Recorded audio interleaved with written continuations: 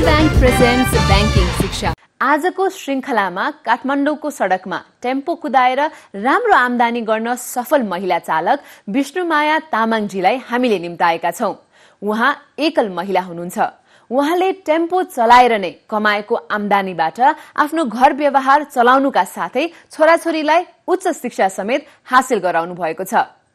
आज हामी उहाँसँगै आम्दानी, बचत र खर्चका विषयमा केन्द्रित रहेर कुराकानी गर्नेछौं। आउनुहोस् उहाँलाई कार्यक्रममा स्वागत गरौं।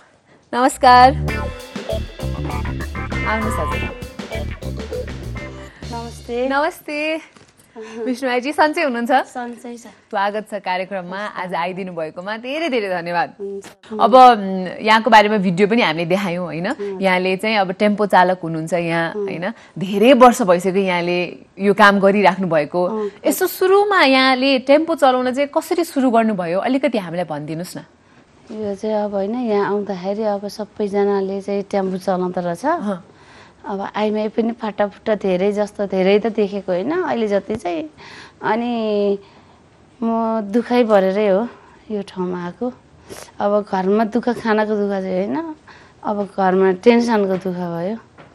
त्यही भएर अब टेन्सन भयो। अनि हिँडेपछि यही क्षेत्र ठिक लाग्यो मलाई। स्टिङमा बसेर चाहिँ म बाहिर ननिस्केपछि कसैले चाहिँ मलाई बिग्रियो भन्दैमा म बिग्रिँदैन, म यो लाइन गर्छु भनेर चाहिँ म गरेँ। त्यही तपाईको आँटले नै तपाईँ यहाँसम्म पुग्नु भएको छ होइन विष्णुजी?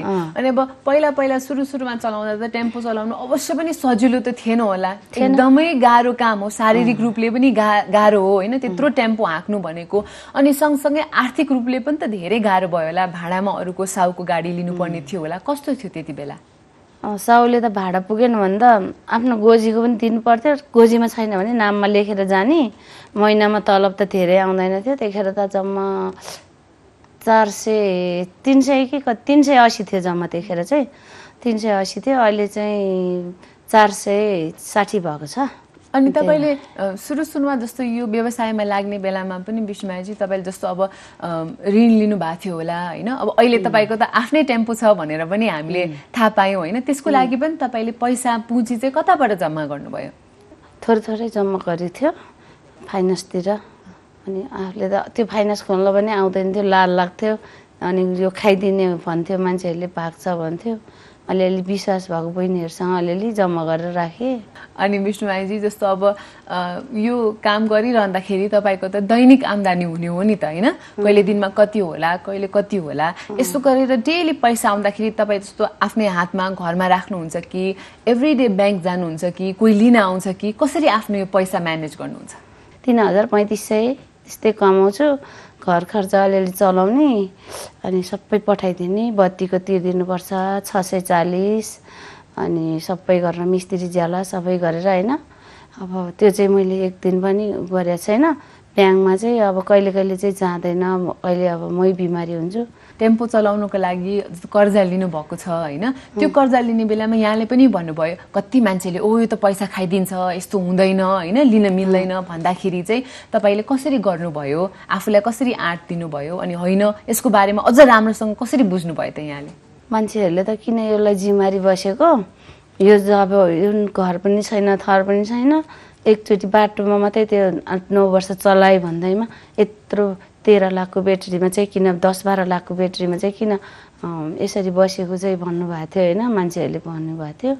दिन रातै खडेको देखेर चाहिँ यसले सक्छ, दिदीले सक्नुहुन्छ, दिदीलाई म अरूलाई हामी बस्न सक्दैन बरु दिदी सक्नुहुन्छ भनेर चाहिँ उहाँले निकालिदिनु भएको। अरूले त मलाई गरेर खाए भनेर अहिले पनि मलाई पेलेर हिँड्छ बाटोमा, कति धेरै पेलेर हिँड्छ। आँखा तर्छ, यसलाई खाली बनाइदिउँ भन्छ, तर खाली बनायो भने केही पनि फरकै पर्दैन मलाई होइन? खालीको केही उ छैन। आज कमाएन भने भोलि कमाउँछ, भोलि कमाएन भने पर्सि कमाउँछ, यो वर्ष कमाएन भने अर्को वर्ष कमाउँछ। एकदमै ठिक विष्णुजी, तपाईँले भन्नुभएको छ दिदी।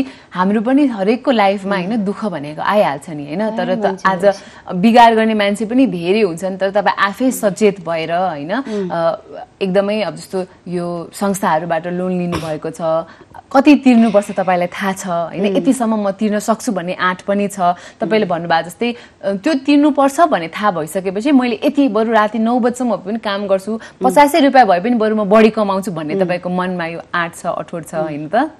अनि मैले चार्जिङमा नि भनिसकेको छ मेरो चार्जको बढी लिनुभयो भने लिनुहोस् रामहरि सरलाई लिनुहोस् म बढी चार्जको भए पनि म तिर्नु सक्छु मलाई बाटोमा हिँड्न दिनुहोस् तपाईँले बन्दाभरिमा म चलाएको पनि म दिन्छु बत्तीको पैसा अरूको नचलाओस् 51वटा टेम्पोमा कसैको पनि चलाएन मै पास बनाएर श्री कार्यालयमा गएर राति गएर मैले रातिभरि तरकारी बोक्यो त्यति गर्दा पनि ट्राफिक पुलिसले मलाई साइड लाएर राखे कुनै बेलामा 5 बजीसम्म म चलाएपछि साइड लगाइदियो दिनभरि म रातभरि तरकारी बोक्यो दिनभरि मलाई घरभित्र बस्न नसकेर फिल्डमा हिँड्नु पर्ने भएर मलाई कस्तो घरभित्र छटपट भएर मैले गाडा पनि लिएर मैले 12,000 को गाडा लिएर तरकारी बोकेर पनि टुङटुङ कुताएर हिँडेँ तर जहाँ उभ्यो भने त्यहाँ निदाउँथेँ म दुःख गरेको अनुसारले अब भगवान्ले नि हेरेको जस्तो लाग्यो यहाँसम्म आउनु पायो होइन हजुरहरूलाई देख्नु पायो यो ठाउँमा आउँछ भनेर मेरो सपनामा नि सोचेको थिएन तर म आउनु पाएँ है सताइभरि पनि आउनु पाओस्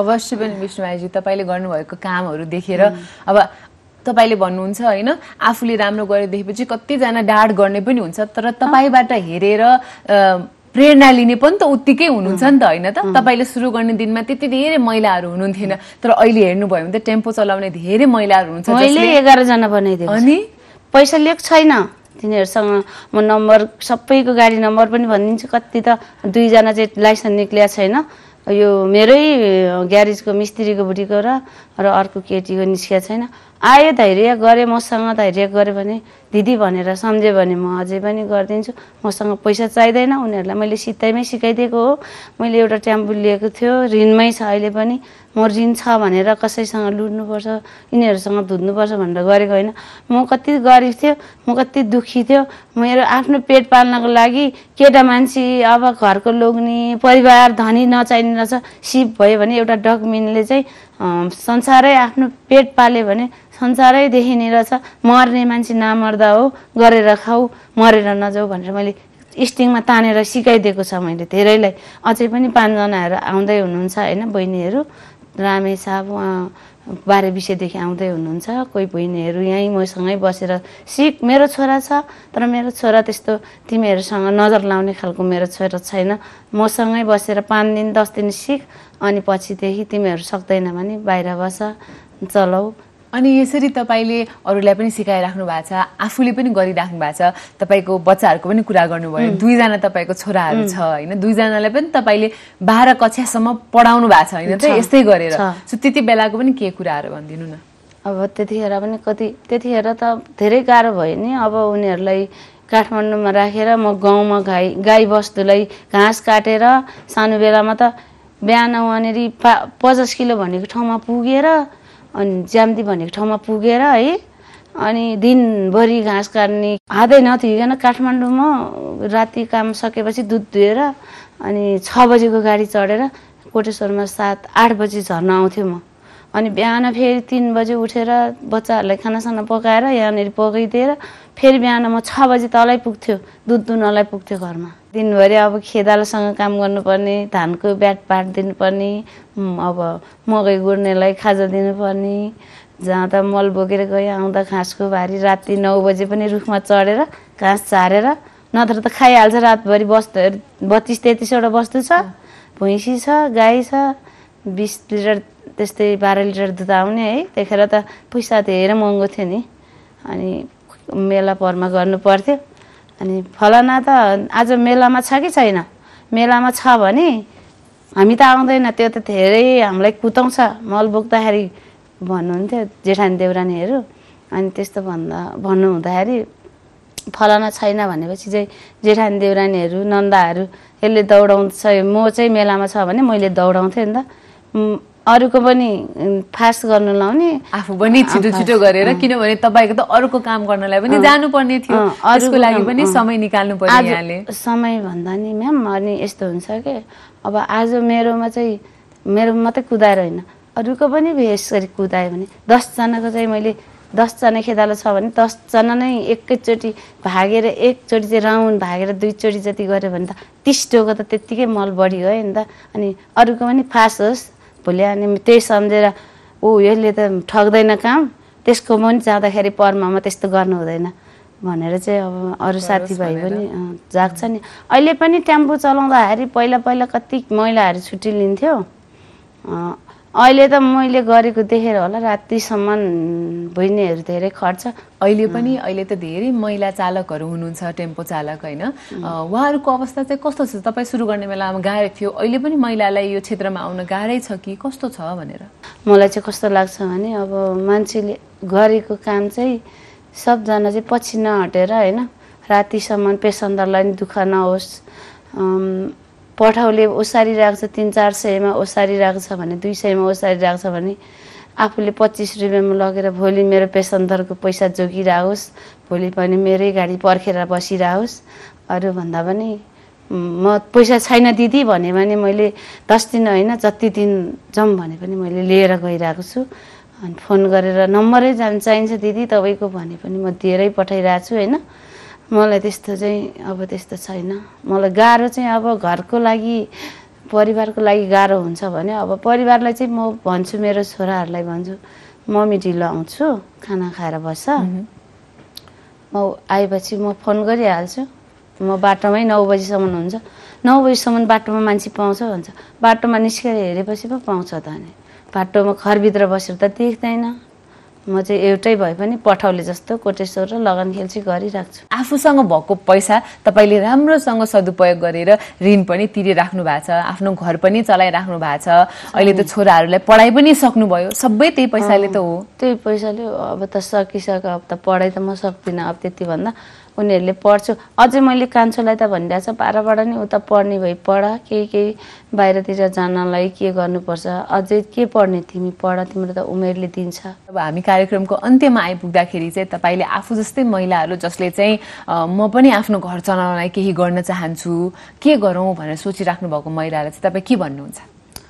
छन् मभन्दा नि धेरै अगाडि बढोस्। म पढाइमा त त्यति पढेकै होइन है, मैले कस्तो होला नि त्यो म पढेकै होइन।